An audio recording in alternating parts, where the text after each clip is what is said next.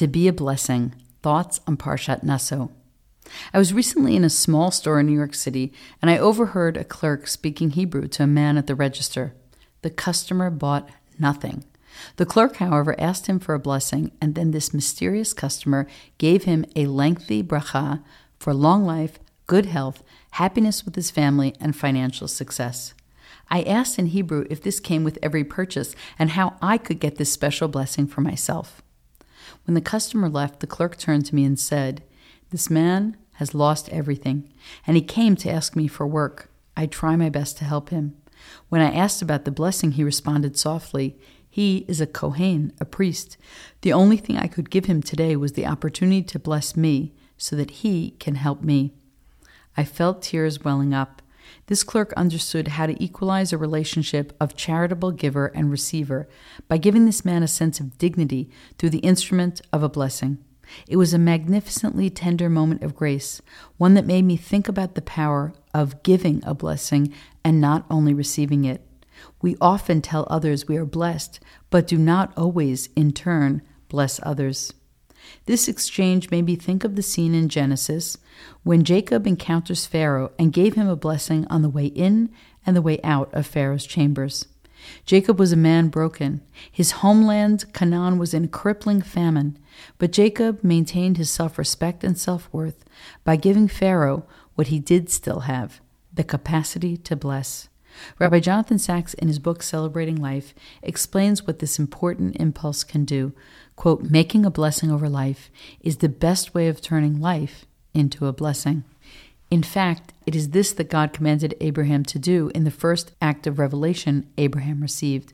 Quote, "I'll make you a great nation, I'll bless you. I'll make your name great, and you shall be a blessing. I will bless those who bless you, and curse the one who curses you, and all the families of the earth shall bless themselves by you."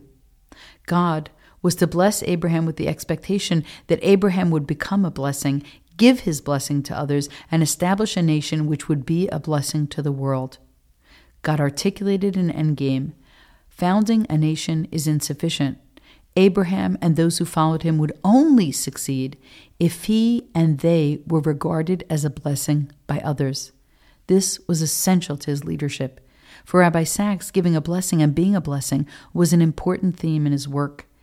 In his essay, "We Are What We Do Not Own," he wrote, "In life, ask not what I can gain, but what can I give? Be a blessing to others, and you will find that life has been a blessing to you." When we turn to our Parsha Naso, we find the blessing that the priests gave to Israel.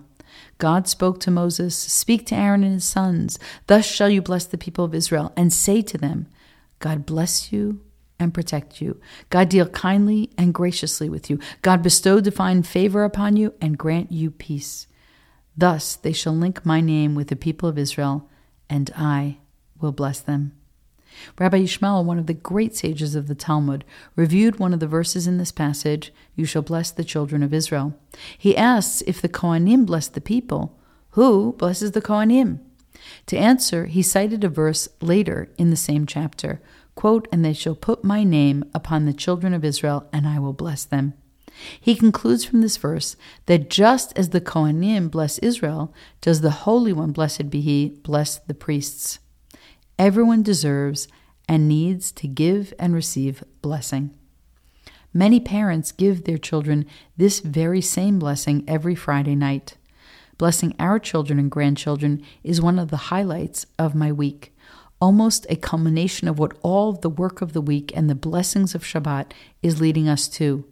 Blessing our children and helping them see the blessing they should be to others.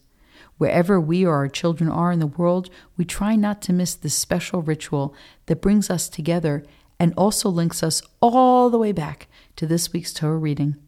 Sometimes, when I have guests for Shabbat who do not have this custom or do not know Hebrew, they say, "I wish we had this family custom." My response is always the same. Now's a great time to start. In person, on the phone. It may be awkward at first, but as with any practice, it gets easier over time, and it only takes a few minutes. Hebrew, English, Spanish, French, it doesn't matter. It's a Jewish language of love. Priests are spiritual leaders. Parents are leaders in their families. They're leaders in corporate and nonprofit life, in intellectual life, in politics, and in houses of worship. All need to be a blessing, to be blessed, and to give blessings. The Irish poet John O'Donoghue, who lived from 1956 to 2008, wrote of the blessings leaders need in his poem For a Leader, and I'd like to share a few stanzas. May you have the grace and wisdom to act kindly, learning to distinguish between what is personal and what is not. May you be hospitable to criticism. May you never put yourself at the center of things. May you act not from arrogance but out of service. May you work on yourself. May you learn to cultivate the art of presence in order to engage with those who meet you. When someone fails or disappoints you, may the graciousness with which you engage be their stairway to renewal and refinement. May you have good friends to mirror your blind spots. May leadership be for you a true adventure of growth. So, what's the best blessing you have received? What's the best blessing you've ever given?